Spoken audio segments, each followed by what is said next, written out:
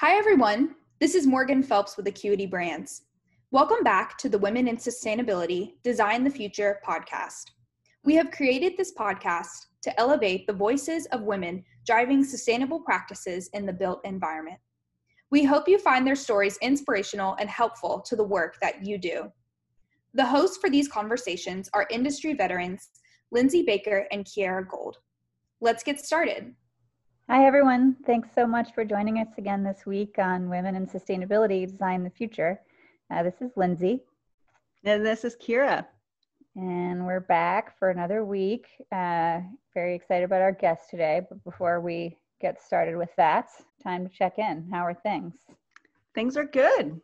Things are really good, actually. I've decided to have a new perspective on the whole situation. During distance learning last spring, there was a teacher at my son's school, Mr. Rodriguez, who spearheaded this Tell Me Something Good video every week. It was his own message, and then the kids had video messages, and it was kind of this roundup of what the kids were thinking about, how things were going, and what they were doing outside, and all this stuff based on that Chaka Khan Rufus song, that I think Stevie Wonder wrote for her. That's so awesome, and is such a fun little anthem. Anyway, in that spirit, I am really inspired to talk about positive signs that we're seeing amid the negatives of the pandemic and the recession and all the politics that are roiling around all over the place. So I'm kind of on a positive spin this week. I'm happy to say. I like that. Yeah, we need that sometimes. We need the positive energy. Well, there are some good things happening. I mean, that's the thing. There's lots of good things happening in a lot of different arenas. So it's out there. You just have to pick it up. Yeah, I know. I feel the same way. It's just, maybe it's because we're all paying a little bit more attention to the news than we otherwise would. But there have been some great stories about, things like communities winning their battles over pipelines going through, their neighborhoods and land and other. That's been really good. There's some other things that are just worth celebrating. There really. are, absolutely, and some of them are little signals, and others are bigger things. That I recently heard about this Trace Coalition announcing this effort to track emissions in real time, which is pretty cool. Yeah. And I saw that Morgan Stanley joined a carbon accounting group, which is just kind of one more little sign that conventional capitalism is seeing climate in a way, and that to me is a good thing. Totally. And then there's some good stuff in Biden's climate plan that I think is pretty interesting and exciting. Some really solid targets around renewables and environmental justice, and I don't know, good stuff. Yeah, I agree. I think I'm still planning to write a blog about the Biden climate plan and the House climate plan and all of these things, and sort of highlight some of the things. But I will say one of the things I liked about the Biden plan is that they put job creation front and center in the buildings section. Yep. And specifically jobs to renovate buildings, not to build new ones, which, as you know, is kind of one of my soapboxes. So it was really great to see that. And lots more to say there, but absolutely. I think that's in the House climate plan too. Workforce development and embodied carbon are, really called out in direct ways. That it's good. It's more positive and it's more sort of concrete, and the targets are getting firmer and firmer as we go forward. Yeah, I love it. I have another positive thing that I want to share that I experienced this week. I read a wonderful book that I thought might actually be of interest to some of our listeners. It's written by a woman named Natalie Molina Nino, who I had the pleasure of meeting last year, and it's called Leapfrog. And it's basically a book about how to be an entrepreneur if you're a woman or a person of color and you feel a little bit like that whole landscape of entrepreneurship isn't for you. I was reading it in part to sort of get myself psyched up for my next chapter, and also because I just know she's an incredible, badass woman. So it's really helpful, I would say. It's actually got some good pro tips in there about starting companies, especially venture-backed ones, but not just that. I would say any kind of organization, or if you're just a woman who's thinking about doing her own thing and you're trying to kind of imagine what that's going to feel like, or, you know, get some ideas on how to build up your profile, that kind of stuff. So it was a very positive energy. That one's been on my list. I followed her on social for a little while, but it's been a little lower on my list. I think I'll bump it up. Thank you for the recommendation. Yeah, it is, you know, as basically a business book, it's a quick read, you know, in that sense, at least for me. I've learned how to read business books. So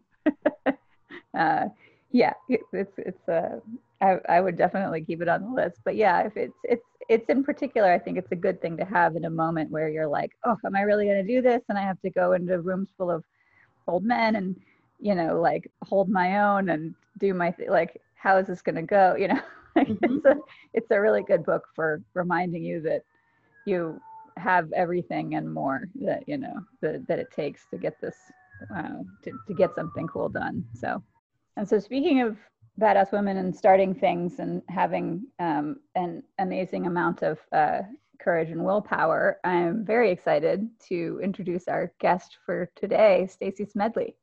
Hey, Stacy, welcome to the show. Thank you. I'm happy to be here. We're so glad you are, Stacy. It's great to have you. Stacy is an architect and has worked for the global construction firm Skanska for 7 years. And for the past 5 of those, she's been their director of sustainability, overseeing sustainability documentation, education, advocacy, and strategy. And then after helping create the Embodied Carbon in Construction Calculator, EC3, that many people might have heard of, on behalf of Skanska, which launched last year, Stacy's now on loan from Skanska to help support a new nonprofit, Building Transparency, to manage, develop, and scale the EC3 tool. And she's their executive director. So we're really psyched to have you with us, Stacy. Thank you. Yeah, and we just, you know, want to start off by asking you if you can tell us about your path in architecture and construction and sustainability. It's such a cool path. So if you want to tell us the story, we'll start there. Sure. Yeah. I mean, it starts all the way back when I was about 2.5, so I'll try to do it as concisely as I can. But yeah, I think, you know, I grew up in Clackamas, Oregon, which at the time when I was conceived and born, it was pretty rural. And I was the product of a single mom who decided that after a marriage and divorce and loss of her first child that she wanted to have another baby. So she used a sperm donor to conceive me. And I grew up in a house with my grandparents and my mom all in one house, which is another whole story I could go down by itself in terms of the impacts that had on me. But that rural location at the time when I was about 7, 8, my grandpa decided to sell our acreage. So we were on a pretty rural plot of land in a house. We kept the house, and we were kind of on a hill, so I could watch as they came in, and you know, the construction equipment came in and cut down the trees and kind of cleared the land that I had been playing on since I was, you know, able to walk. And I told my mom that one day I was going to grow up and try to build things that didn't destroy nature. And at the exact same time in school, we were tasked with doing a report on a person that had done something first. And Julia Morgan was on the list, and I picked her at random because it was a woman. And she ended up being a huge inspiration. She was the first architect that was a female licensed in the state of California, the first female architect to attend L'École des Beaux-Arts in Paris. And really all that coalesced into me thinking that I was going to go become the best green architect out there, and really try to build things that were not destroying, you know, the nature that I loved growing up. So that was what sent me down the architecture path. And then, of course, I got my degree in architecture. I practiced for a number of years through my internship and always focused on green buildings. Learned about the Living Building Challenge, got a team to put together a pro bono team to build the first living building in Seattle in Washington, and met Skanska through that project. And all of a sudden realized that, gosh, if I'm looking at scaled impact, as an architect, I was working on 1 or 2 projects at a time. And at a contractor like Skanska, I could be working on a bunch of projects at once and really try to make a larger impact more quickly. That led to me asking for a job at Skanska and then them giving me one, and then working my way into the director of sustainability role. And that really led to carbon accounting and really the really deep dive into how we tackle embodied carbon building materials. Yeah, and so you started working on that sort of on the side, and now it's essentially become your main project for the moment. Can you talk a little bit about how you've managed to, juggle those things and how you seem to be, I don't know, we're going to talk in a minute about all the other things you do with your time, but just tell us, where do you get your energy from? Yeah, so that's a good question. I think I started getting this question from my grandma when I was a teenager, and I just couldn't sit still. So there's something inherently in me that keeps me from stopping and taking a deep breath as often as maybe I should.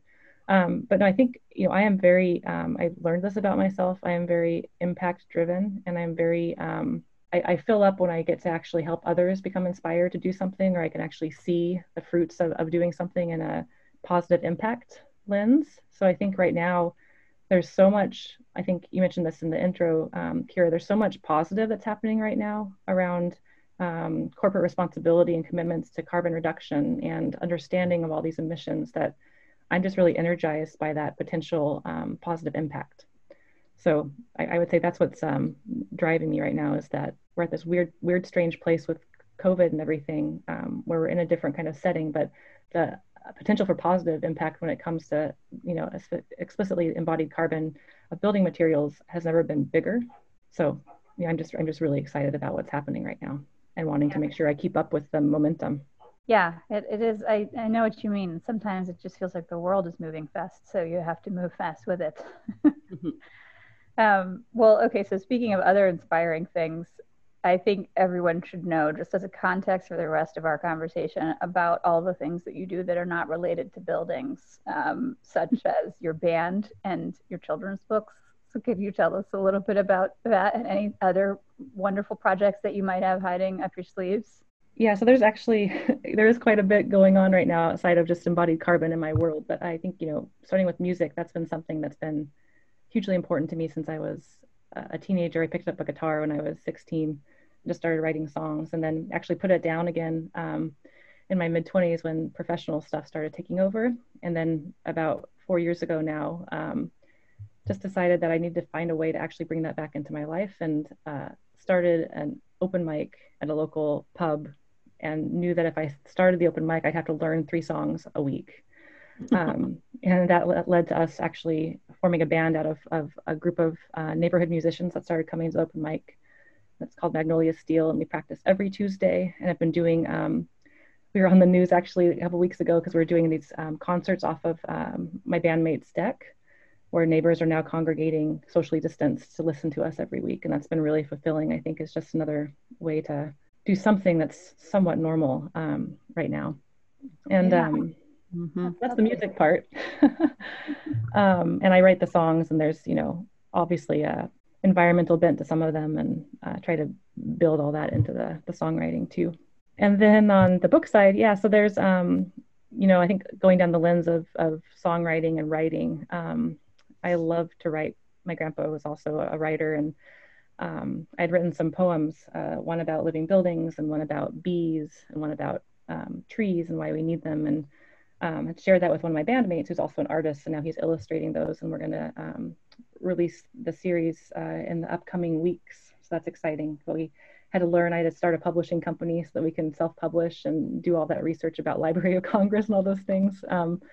But it's been really fun, and I'm excited to get that out. It's also, I think, positive impact, not in my professional life, but when it looks at how we educate our kids about this stuff too. That's great. Cool. Yeah. I'm so impressed. But it's kind of cool to hear just how it all sort of ties together for you. And I can see how, it helps probably with some aspects of your work to have the more creative side come in and all of that. I think it's nice when you have a life that allows for all of these different types of expression and work, and super cool. Well, so one question, I guess, about your path, going back to the professional stuff a little bit more, especially because you made this transition from architecture to construction. I'm curious if you have any thoughts for other people who may be considering that transition, what they might want to be interested in or good at to transition into the world of construction, not even just architects, but anybody interested in sustainability, do you have thoughts about that? Sure. Yeah, I think just starting with kind of my personal journey from the architecture perspective, there's people that are really invested in that ownership of the design and that ability to create through the design process and come up with the solutions from a design and programming perspective and aesthetic perspective. And for me, when I started looking at Skanska through co-locating with them on that project I mentioned, that Living Building project, I realized personally myself, it wasn't about the need to kind of own the design or be the one in charge of the aesthetics. It was really more about the impact the project or the building would have on people and where I could have the biggest impact when it came to that from an environmental perspective. So I think part of it is just really understanding, where your passions are around what you do and making sure you're aligning that with where you are working and how you're focusing on things, just generally. And then in construction, especially around sustainability, I am, as you just heard through my kind of songwriting, writing brain, a right-brained person. I'm more creative versus more analytical. But on the construction side, I found that I can really nerd out on the data now because it's important from the impact perspective. And I say that because in construction, there is a lot of numbers and spreadsheets and analyzing of data and looking at relative impacts of things that is more of kind of an analytical approach to things and very data-driven. And that was kind of a hurdle or something that kind of scared me at first, but I've gotten accustomed to it and now I kind of embrace it. I think that that's one of the things about the construction industry, though, is that it's all based on, schedule, cost, numbers, efficiencies, risk evaluations, all those things, and how that applies to sustainability when we're looking at, both impact on climate from a risk perspective, but also the data and analytics around, emissions reduction and impacts on costs and all those things. That's so interesting. I'm convinced that actually that sort of unification of data and impact with the right brain thinking is actually what brings a lot of people into this realm. I can't prove that, but to hear you describe it that way reminds me that I really do think that we so often hear people talk about, well, I was really interested in this over here and then this thing over here, and the ability to be like, find a pursuit that unites those is really powerful. I wonder if you could talk a little bit about carbon and embodied carbon and how that area came to be so central for you. Sure. Yeah. I think, again, trying that 7 or 8 year old Stacy's mantra, building things that don't destroy nature, made me very focused on climate impacts and what, climate change is doing to our natural environment.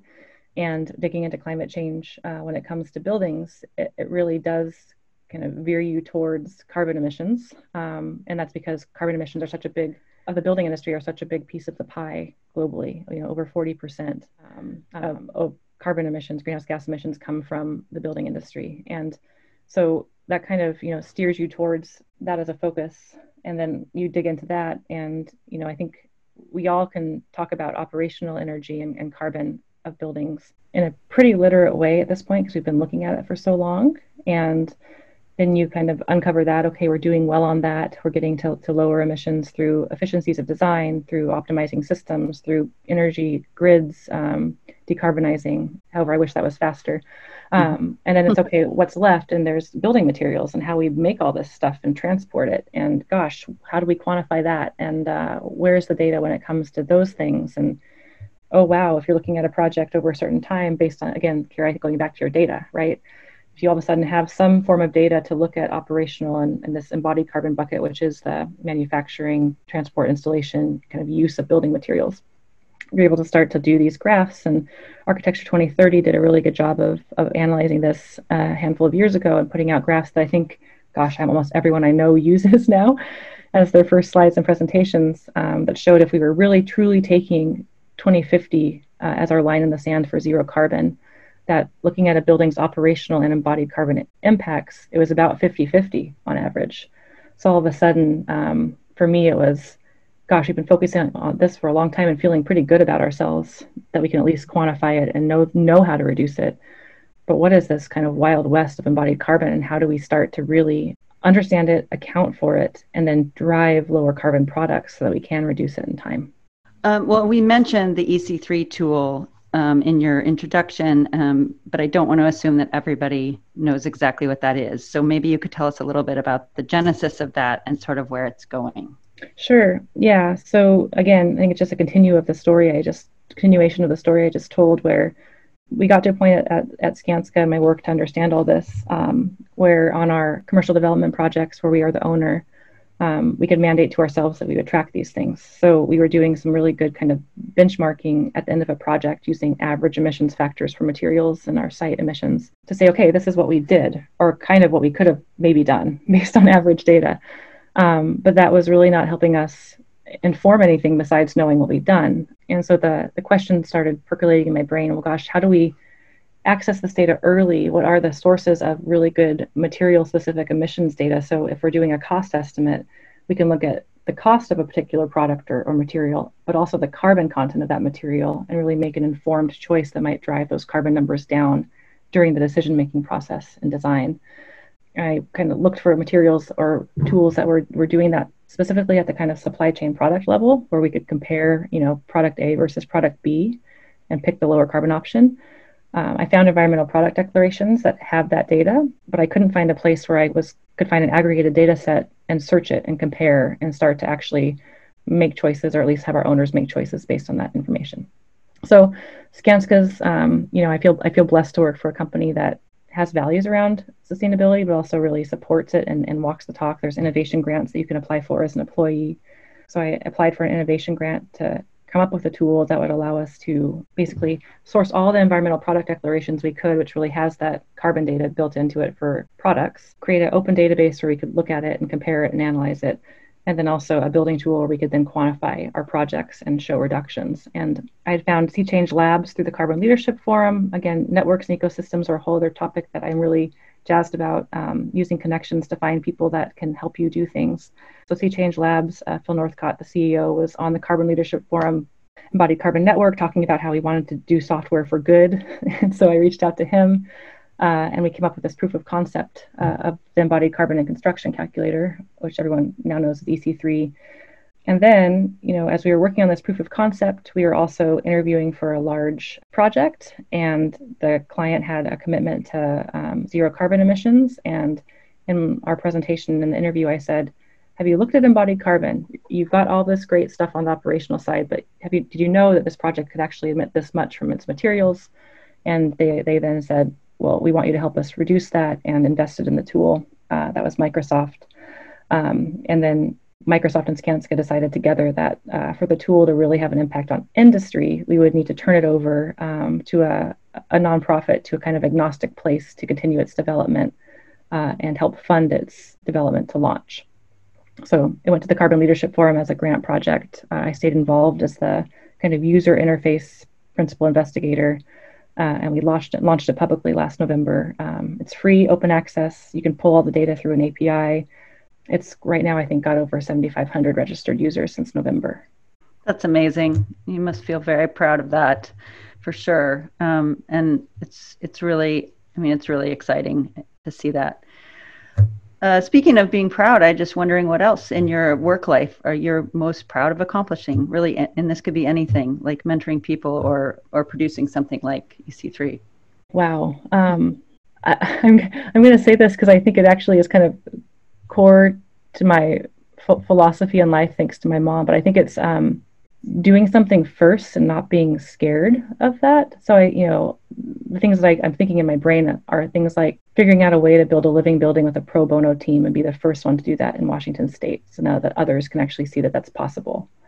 And now I think it's the EC3 tool and being able to really give something to industry that makes embodied carbon accounting possible.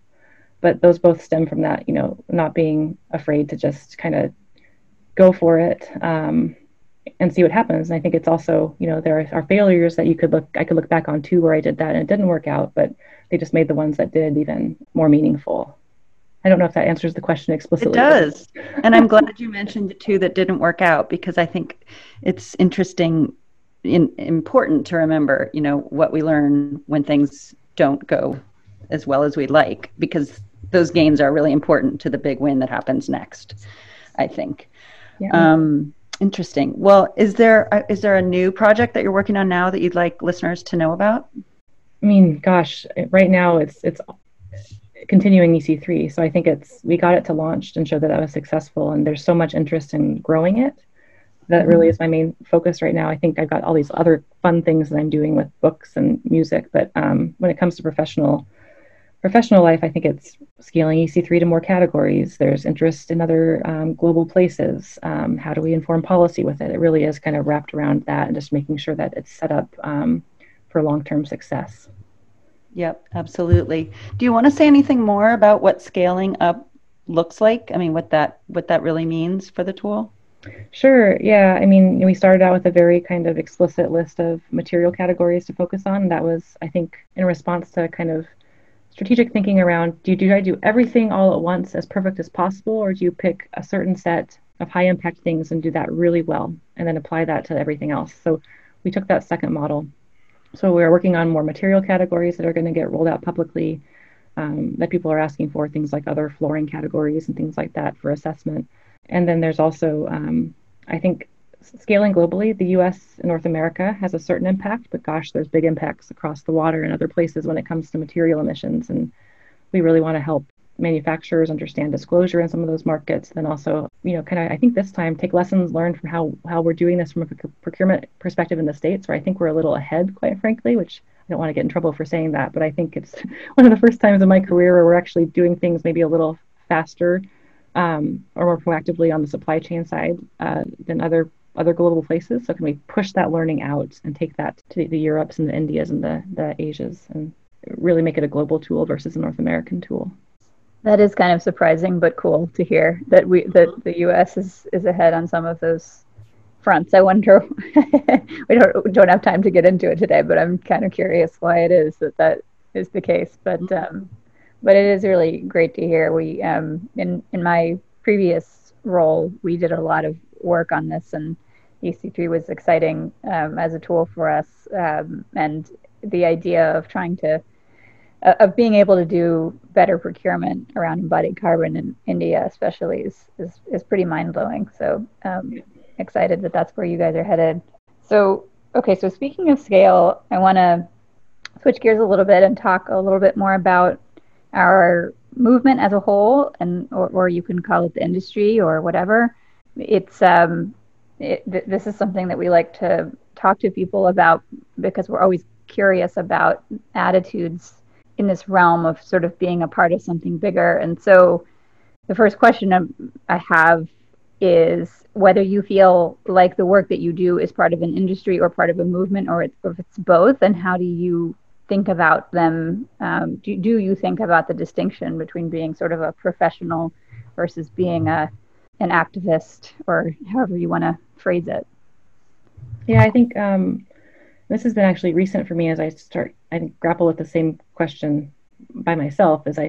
It's more of an ecosystem way of thinking in my mind, where it's, first of all, where does the building industry play and how big is that circle compared to other sectors, and how did we connect how we're tracking and quantifying these things and making commitments to each other. So that's kind of the macro scale of, building industry versus other industries. There are things that we share in terms of proactively setting targets or reductions and overlaps. And we need to understand the size of our circle in that ecosystem, but not assume that it's bigger or smaller than it is too. So be realistic and understanding of what role you have to play in the bigger picture. And then I think on the just on the industry perspective and movement perspective, it's, again, I've learned this from Skanska to some degree. I think that we are a part of a whole, and we can't assume that us doing something well is enough. So how do we, again, take, I think, that ecosystem approach where if we're doing something well, we can transfer that through a conduit to somebody else, within our same contractor bucket or to an architecture firm. And then how does that kind of spread, and how are we all intersecting and not becoming our own little kingdoms as we try to address this? Yeah. So it's the same when it comes to advocacy too, I think, right? We could be our own kind of little kingdom of advocacy, or we can reach out to others that are trying to accomplish similar things and make a bigger impact too through kind of our combined voices, I guess. Yeah, it's funny. It reminds me of something I talked to my team about in my last job at WeWork, which is that we wanted to start using our voice and kind of getting out there and advocating and trying to help the larger movement, but we also knew that we had to get our house in order because we were an entirely new team working on sustainability in a company that hadn't really done that before. And it's not, I think this is sort of similar to what you're saying, but what I decided was right was that we do both at the same time. And I think not a lot of companies have chosen that, at least in the past 20 years. There's sort of a sense you need to start acting 100% sustainably before you start telling other people or helping other people along that path. And in our case, I think it was possible to sort of, humbly go ahead and start trying to lift all boats while we were figuring out how to, lift our own. Yeah. I think Skanska and your work specifically, Stacey, is such a great example of just, having a commitment to both.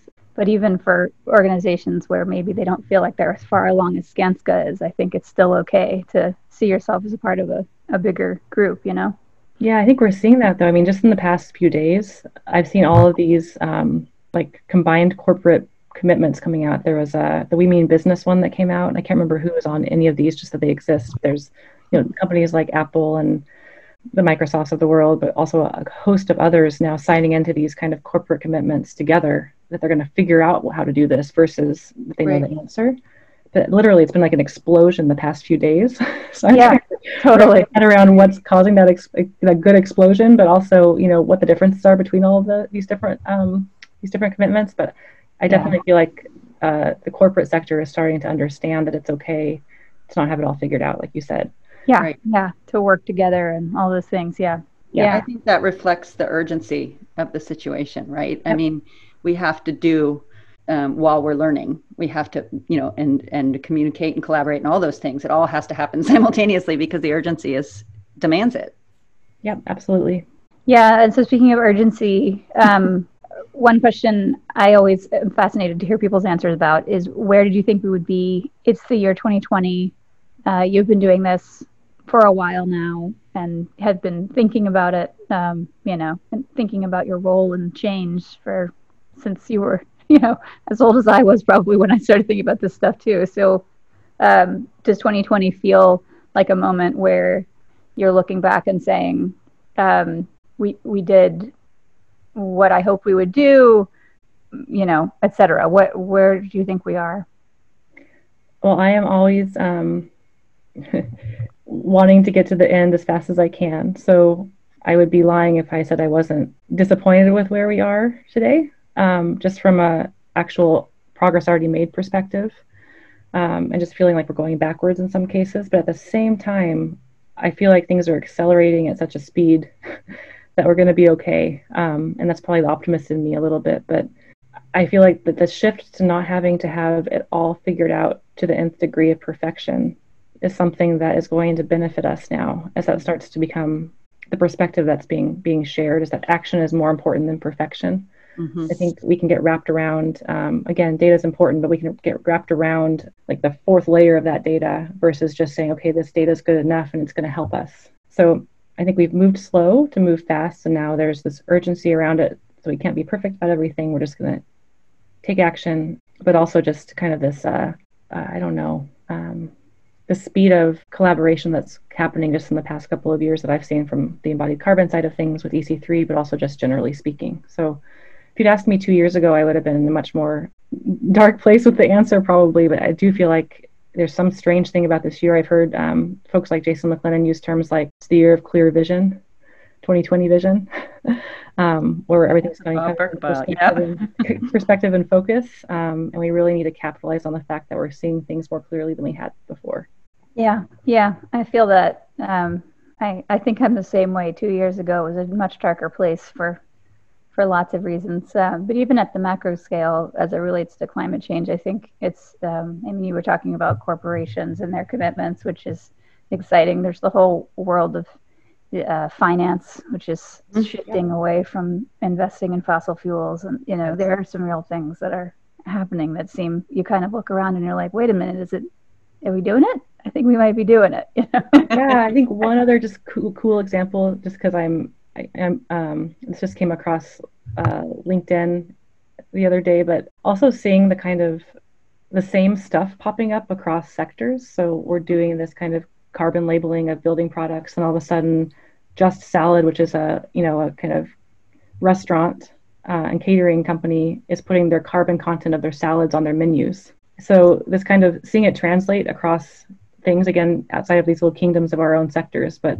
that kind of stuff just really gets me excited. I'm like, they're doing the same thing we're doing, but on salads. Yeah.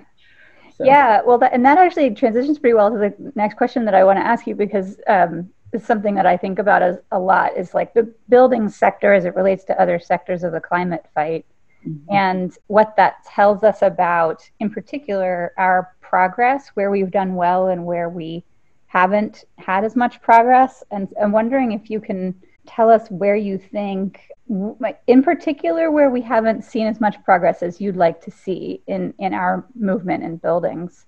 But feel free to also highlight areas where you think we are doing it. We're making the progress that we should make. We're giving it the attention that it deserves.